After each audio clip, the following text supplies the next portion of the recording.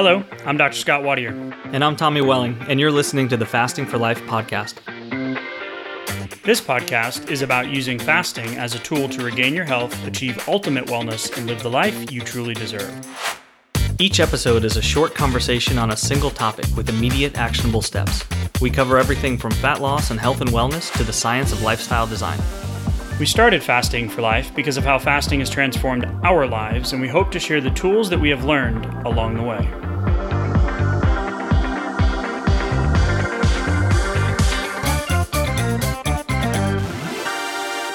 Hey everyone, welcome to the Fasting for Life podcast. My name is Dr. Scott Wadier, and I'm here, as always, with my good friend and colleague, Tommy Welling. Good afternoon to you, sir. Hey, Scott, how are you? Doing fantastic, my friend. Excited for a abstract conversation today. So we'll unpack what that means, but we're going to look at a study that came out in 2015 that looked at a whole host of other studies, and it was looking at intermittent fasting and human metabolic health.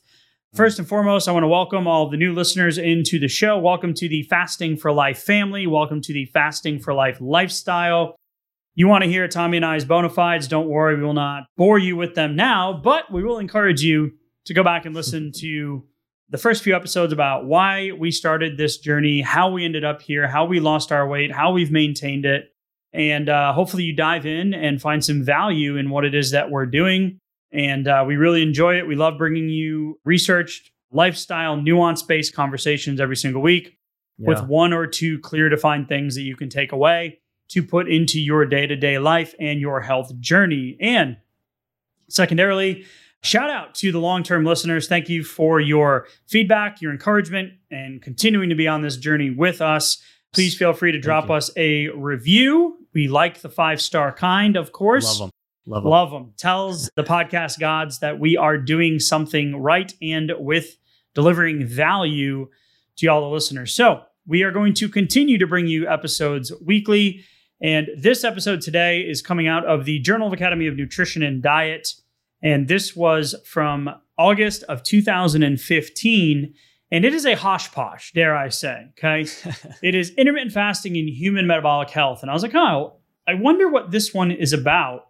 And it starts off with the basic definitions of what an intermittent fast is. What is IF? And what are the benefits? So it's going to look at a whole host of hypothesized fasting regimens that impact health outcomes, okay? Yeah. Complete alternate day fasting, modified fasting regimens, time-restricted feeding, which means just limiting the time you're eating, right? So your basic definition of fasting, religious fasting, Ramadan fasting, other types of religious fasts, and everything in between. So there's not many type of fasts that we haven't talked about up until whatever episode this is, 140 something, right? 1.6 million downloads. Thank you all for listening. You know, a lot of stuff. And we always seem to find a way to continue the conversation because the research never stops and the application consistently changes. So when we look at fasting, we look at the methods, there's all these different types, and we want to unpack some of the nuanced in between kind of like, all right, well, this is good. This didn't really work. This makes sense. And how it matters to you. Like, what are you going to do in your fasting journey that's going to get you the quality of life, the confidence, the identity, the weight loss, the health that comes with that you've been searching for, especially if you're coming to fasting for weight loss related issues or blood sugar related issues or disease reversal, concerns or motivations. Yeah. And speaking of that, like in this particular article, this is a heavily cited article because if you just Google fasting, you may run across this article or another one of like, just a handful of them that took into account like large meta-analyses where they brought lots and lots of studies in so that they could basically talk about the whole gamut, the whole wide range of outcomes, of potential impacts and fasting regimen variability and all these kind of things. Like health outcomes of interest in this article are changes in weight, metabolic parameters associated with type 2 diabetes, cardiovascular disease, and cancer. And we reviewed all of these other major mechanisms. And it's like the list goes on. And several of the sentences here are like 100-word sentences. that just keep going, so we can kind of shine a light on some of the confusion, some of the misunderstandings that we see, but that can start to shine a light on why some things work better if you just do them a little bit more or a little more consistently, which is an important kind of step in really moving the needle or changing the trajectory that you're looking to change. Yeah, if you look at the reference section here of this article, there's 69 references, and it's all like, things from the American Journal of Clinical Nutrition to, the FAST diet, looking at references from there, the book, and studies in Hebrew language, Palestinian archaeology, and biblical exegesis. Oh, wow. I don't even know if I pronounced that right. So looking at different, religious type fasts and, alternate day fasting in non-obese subjects on, body weight composition, energy metabolism, and it just randomized control studies and, studies that look at fasting and exercise and carb restriction versus daily energy restriction and TRE, time restricted eating, right? Yeah. And it just keeps going on and on and on. And the point is like zooming into all of these individual scenarios, there are cool little things that you can take away from each one of these studies, furthering the benefit for fasting, right? And they even say in here that a lot of the studies that have been done are done in rodents, and that just doesn't translate, right? So we want to look at human studies. We want to look at studies that are looking at normal to overweight adults, right? We talk about fasting as preventing disease and blood sugar related conditions and comorbidities that come along with that. Yeah. And middle-aged, obese, young men, young women, all across the spectrum of demographics. And the cool thing is that in each one of these situations, there's little takeaways. But if we group them all under the umbrella of fasting, then there is a massive benefit that if you're on the fence or you haven't really been sticking with it, the encouragement is you're going to get the benefit as long as you just stay consistent. And we'll come back to that in a few minutes.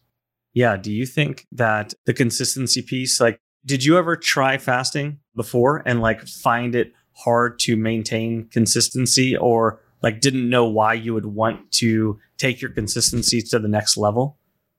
Well, I did fasting with keto at one point, and I found that it worked for a while, but then it stopped working. And we've done multiple conversations on keto and ketosis and ketone production and the keto diet, and it's really up to you and the individualization of what you want to choose as the way you want to eat while you're fasting. True. The other consistency piece that comes up for me during this conversation is what we hear a lot about is people trying fasting, 12, 14, oftentimes very popular 16 or 18-hour fasting. And sometimes it's effective for a little while, but then it just kind of stops working. But I mean, we've heard from a lot of people, and I've talked to a lot of people who said, yeah, I did the fasting thing. It worked for a little while, but then it just stopped working, or it doesn't work for me anymore. Or maybe it lowered my metabolism or did something else. I don't really know why it stopped working. So, and this article really kind of gets to the heart of some of those things by encompassing these different fasting methods and showing that there are reasons behind why some methods work better than others, mostly because some are actually better fasts than others, or there's more consistency built into them, which leads to better outcome measures too over large groups of subjects in these research articles. Yeah. So when we look at some of them, and they've reviewed a bunch here, and they looked at, everything from Medline to PubMed, looking at the different terms and the definitions of intermittent fasting, food timing. Yeah. And there's inclusion criteria include randomized control trials, non-randomized trials, male and female, different biomarkers, right? So when we start going through the different studies and we start looking at some of the benefits, some of the studies are relatively small. 8 men, 8 female, 8 men, 20, 10, 31, 23. 107. So I love that the aggregation of this is here, and they all fall under the different categories. And we've talked about some of these individual categories before, where some of the pitfalls are, right? Like the 5-2 fast, right? Right. Where you're going to eat normally for 5 days and then restrict for 2 days. Mm-hmm. Well, that seems very inconsistent to me, right? Yeah.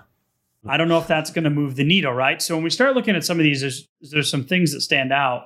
And overall, the takeaway is in these small little microcosm studies where they're looking at small groups, different techniques, you see benefits, right? So then if you are going to stay more consistent with your fasting schedule than these individual situations, then you're going to get a greater benefit.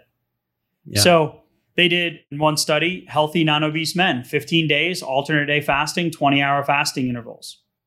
They saw a decrease in their blood sugar. They saw a decrease in their leptin. And there was a non-significant, not statistically significant result when it came to insulin or some of your inflammatory markers. And I'm like, okay, well, you got a healthy non-obese male and you're doing 15 days of alternate day fasting. Yeah, I wouldn't expect there to be a big decrease in your insulin because you probably don't have an insulin problem at that point. But the cool thing is, even just in that population, you still saw a benefit in your blood sugar.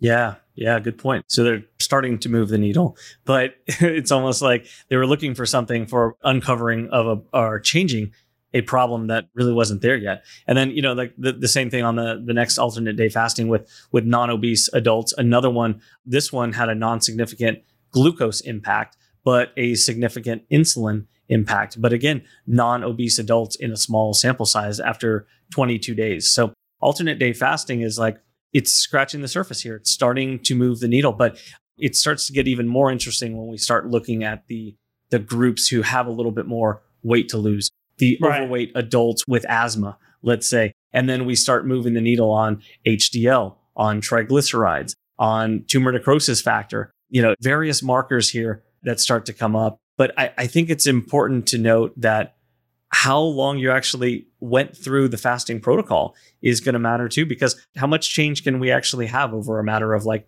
2 weeks or 3 weeks, where in my mind, if I'm really starting like some major overhaul, a big lifestyle shift, I really want there to be a noticeable difference very quickly.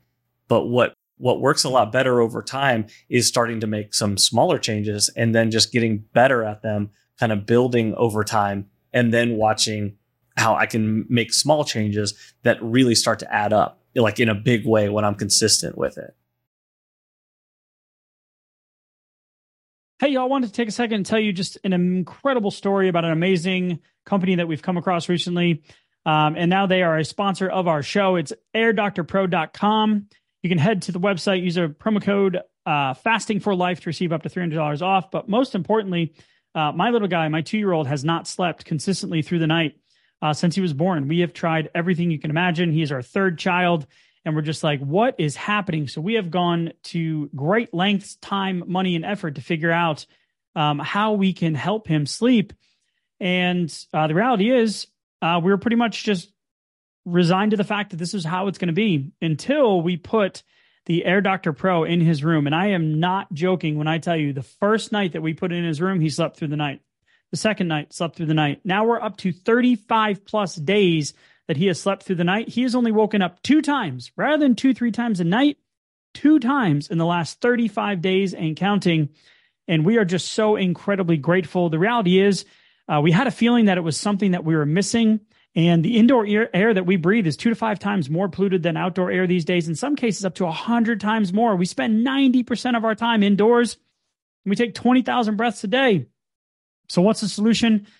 An air purifier, a cut above the rest. I'm not going to lie. We have tried others. We've tried other HEPA filters. We've tried other air filters. We have spent the money and they have not done the results that Air Doctor did in literally the first day that we put it in his room. They filter out 99.99% of dangerous contaminants. That includes pollutants such as allergens, pollen, pet dander, dust mite, mold spores, and even bacteria and viruses. So I don't know what it was that was keeping them up, but it is now gone. So Air Doctor comes with a 30-day breathe easy money back guarantee. So if you don't love it, send it back for a refund minus shipping. Head to airdoctorpro.com. Use promo code fasting for life to receive up to $300 off air purifiers. An exclusive listener offer for you as well. You'll receive a free 3-year warranty on any unit, which is an additional $84 value. That's exclusive to you, the podcast listener, now hearing this in real time. Lock this special offer by going to airdoctorpro.com and use promo code fasting for life. You guys know that we are very particular with who we partner with. And if it wasn't for this incredible company and the incredible results that we've seen, I would not be encouraging you to head to the website and take advantage of the Fasting for Life promo code. So if you support our sponsors, you are ultimately supporting us. We are grateful for you listening in. And now back to today's episode. Yeah, I want to go back to highlight two things because the consistency piece, that building block piece is key, right? So we saw in these first two, that we mentioned a decrease in glucose, right? And a decrease in leptin, great. But adiponectin also went up in that first study. And I forgot to mention it, but adiponectin is released from your fat cells, which actually helps your insulin work better. It helps your insulin sensitivity and inflammation. So low levels of adiponectin are associated with obesity. So yeah, I would expect in a healthy, non-obese person, boom, fat cells, let's tap into them, let's burn, and we're going to get an increased result that you may not think about. Like, oh, the scale didn't move. Well, your adiponectin did. Your fat cells did something, right? Yeah, that's a good thing. You might not be seeing it yet, right? And then the second one was in the study that you mentioned, Tommy, the decrease in insulin. And this is something we talk a lot about in terms of figuring out the right fasting. One of the biggest questions we get is, well, how should I fast? And then what should I eat, right? Like, how long should I fast for? Well, consistently is how long you should fast for, okay? 36-hour fasting intervals was in this 22-day study in this non-obese adults, right? And that's where we saw the insulin change. So that 36-hour marker for diabetics, pre-diabetics is really powerful because that's when your insulin gets significantly lower. Yeah. And that's that marker that we want to hit. So hopefully that resonates with you guys out there that are in that situation. But that was a big takeaway that I didn't just want to gloss over.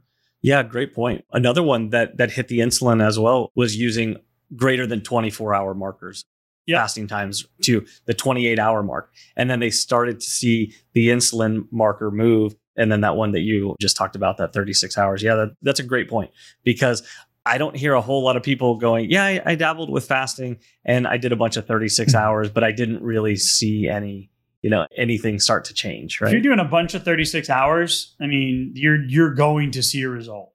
Yeah. Unless you are doing, just off the rails, fast food, processed food, severe consumption, alcohol, right? Like big highs and lows, right? Yeah. Like a big, Or the potential of insulin dependent diabetes. You might not see the changes either, but you should be able to see the change then in the amount of insulin you need and in your blood sugar numbers. You might not see the scale change, but you're going to see the metabolic stuff change, which is why I love the title of this article again, which was the intermittent fasting in human metabolic health, right? So what are we talking about here? We want to make some of these extrapolations to real life application, right? Not just, this is a cool study, right? Like, this was done in rodents. Okay, well, this was done in humans, right? That 28-hour fast mark that you just mentioned, you saw your HDL and LDL go up slightly. And there's another study in here where your triglycerides go up. People are like, triglycerides, that's not good. Well, you're burning fat. You're breaking down the fat molecule. You have more of it in your bloodstream short term. That's why we did a whole episode and conversation, multiple ones around, should you fast going into blood work? What could you expect to see in the short term? You will see short-term elevation, but long-term, you will see these HDL go up, LDL come down, and triglycerides go down with fat. Consistent fasting. Yeah, the important part being not to see that, be super shocked by it, then get scared away from the method that's working. Right. Yeah. That's a huge point right there. Yep. I like this under the modified fasting regimens. This is an older study in 1998. Overweight or obese diabetics. So 20 weeks, right? 1 day per week fast or 5-day consecutive fast every 5 weeks. But on your fasting days, you were still able to eat 400 to 600 calories. Yeah. Right? That's not a lot of fasting in there. No. So insulin resistant folks, right? Overweight or obese diabetics. Yeah. So not statistically significant. My goodness. Don't edit these out. Okay. Not statistically significant glucose or insulin changes. So you're fasting 1 day, you're diabetic, you're overweight. Yeah. You're kind of fasting 1 day. You're kind of fasting. Okay. So it's not like an aha, right? Okay, well, that didn't really prove anything. You're not consistently doing it. You can't work out 1 day a week and expect your body composition to really change that much. You can't brush your Sure. teeth once a week and expect to go to the dentist at your 6-month check and be like, wow, your teeth are in great shape. Yeah, because I was doing air. I was doing a modified teeth brushing Right. regimen, right? Right. Modified Was it teeth brushing, effective? right? So then, there's a couple more in this category that I like too. Yeah. So as the weight ticks up and as the fasting ticks up, like we get to see more impact on the things that matter. So one that really kind of stuck out to me here was obese adults, 8 weeks, they were doing an alternate day fasting method, which is powerful. We've talked about it in the past. They decreased LDL and they decreased triglycerides on that one as well. So that was really cool. And that was over an 8-week period. So we're not just looking at like 2 or 3 weeks or so. I mean, this was 2 months of consistent alternate day fasting to start moving the needle there on some important blood markers that a lot of us are looking to improve, right? Yeah. In that same category, the other one was 8 weeks as well. 20% decrease of usual intake of caloric intake on alternate days.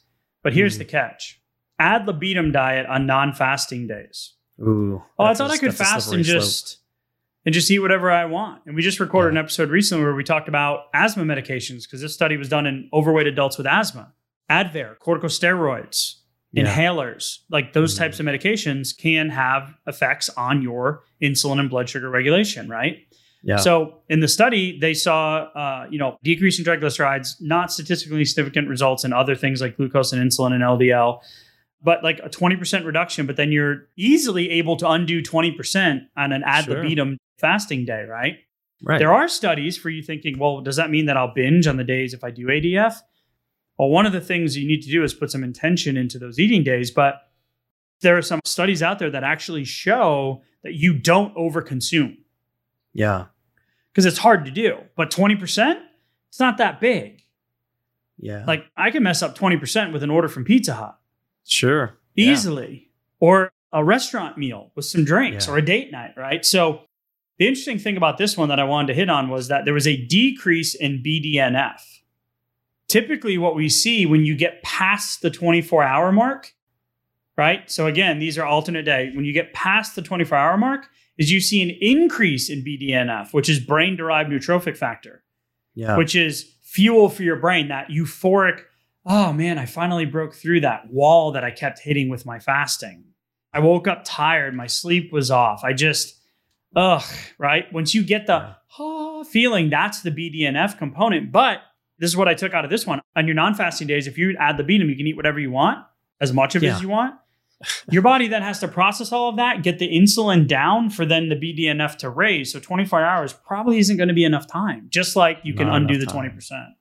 Man, that's a great point, because if you have no planning going into those feeding days, if you're thinking about it like as a refueling days, which we hear, that almost sounds like, hey, let me just bring in some more, right? But the balance there is that like there's no net room for any improvement to really happen, because I got a little bit of improvement over here and then I undid it all the very next day. And I just keep cycling through that. And the trouble is, an article like this can be so heavily cited that if you see that and you go, well, maybe this fasting thing's not that effective, or I tried that and it didn't work right there.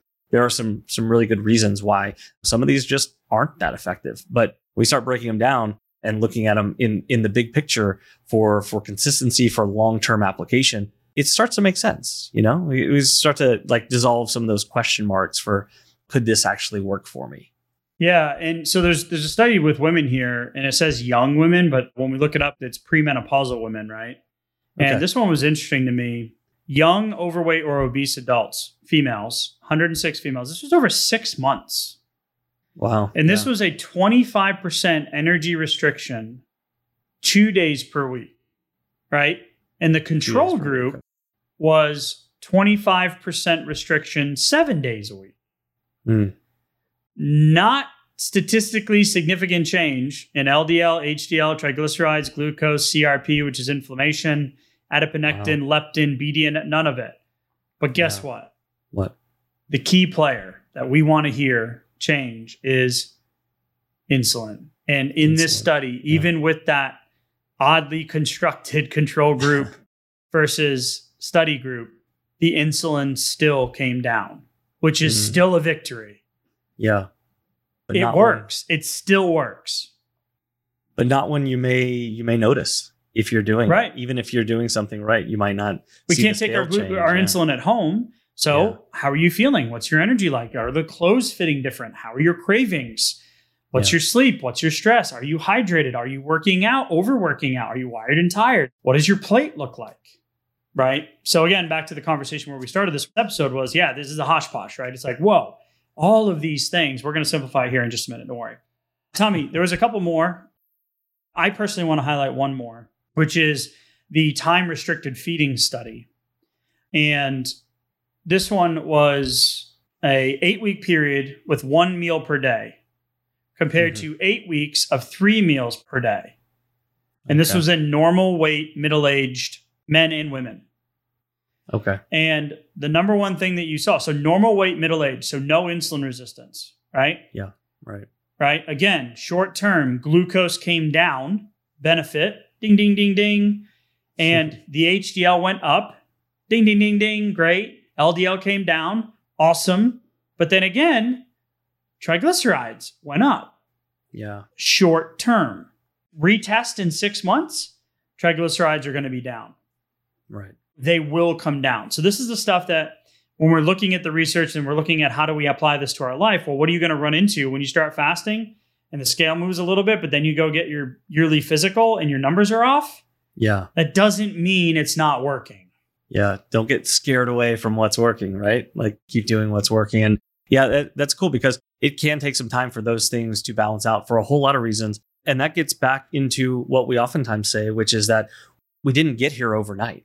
We didn't get here needing to undo, 10, 20, 50 pounds or 10, 20, 50 years worth of, metabolic change and increasing weight and increasing inflammation. So let's make sure we have perspective on the time that it takes to kind of undo these things too. So like just some really promising things in here that show the better we get at our fasting, the more consistently we're doing it, the more we can really move the needle in the right direction. I love that.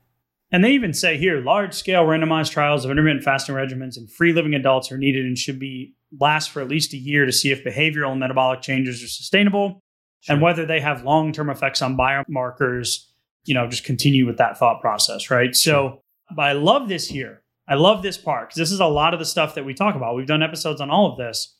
Future studies should incorporate objective measures on energy intake, sleep, and energy expenditure. Assess numerous markers of disease risk. We talk about the episode where 8 out of the 10 top causes of death in the country are related to blood sugar imbalances. Yeah. And diabetes is one of those things on that list, but it's all the stuff related to it as well, insulin, et cetera.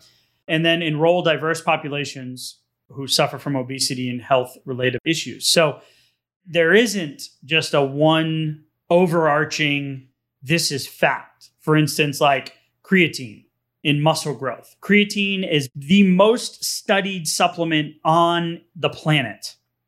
And it is known that it is the most effective and safe way to help your body create muscle gains.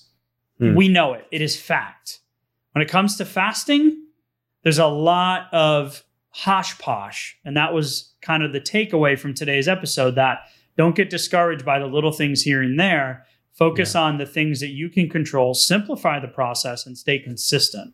Yeah, I think part of simplifying is taking just a little bit of perspective. One is, what are you looking to do? Like, are you looking to lower a certain marker, that you heard, cited in one of those studies? Are you looking to drop 5 pounds or 25 pounds? Like what's the purpose behind it? So then you can have some perspective on, maybe how long it might take, but also the fact that if you just went back to exactly what you were doing before you did the fasting, before you got the result you were looking for, you're likely to go back towards the previous result too.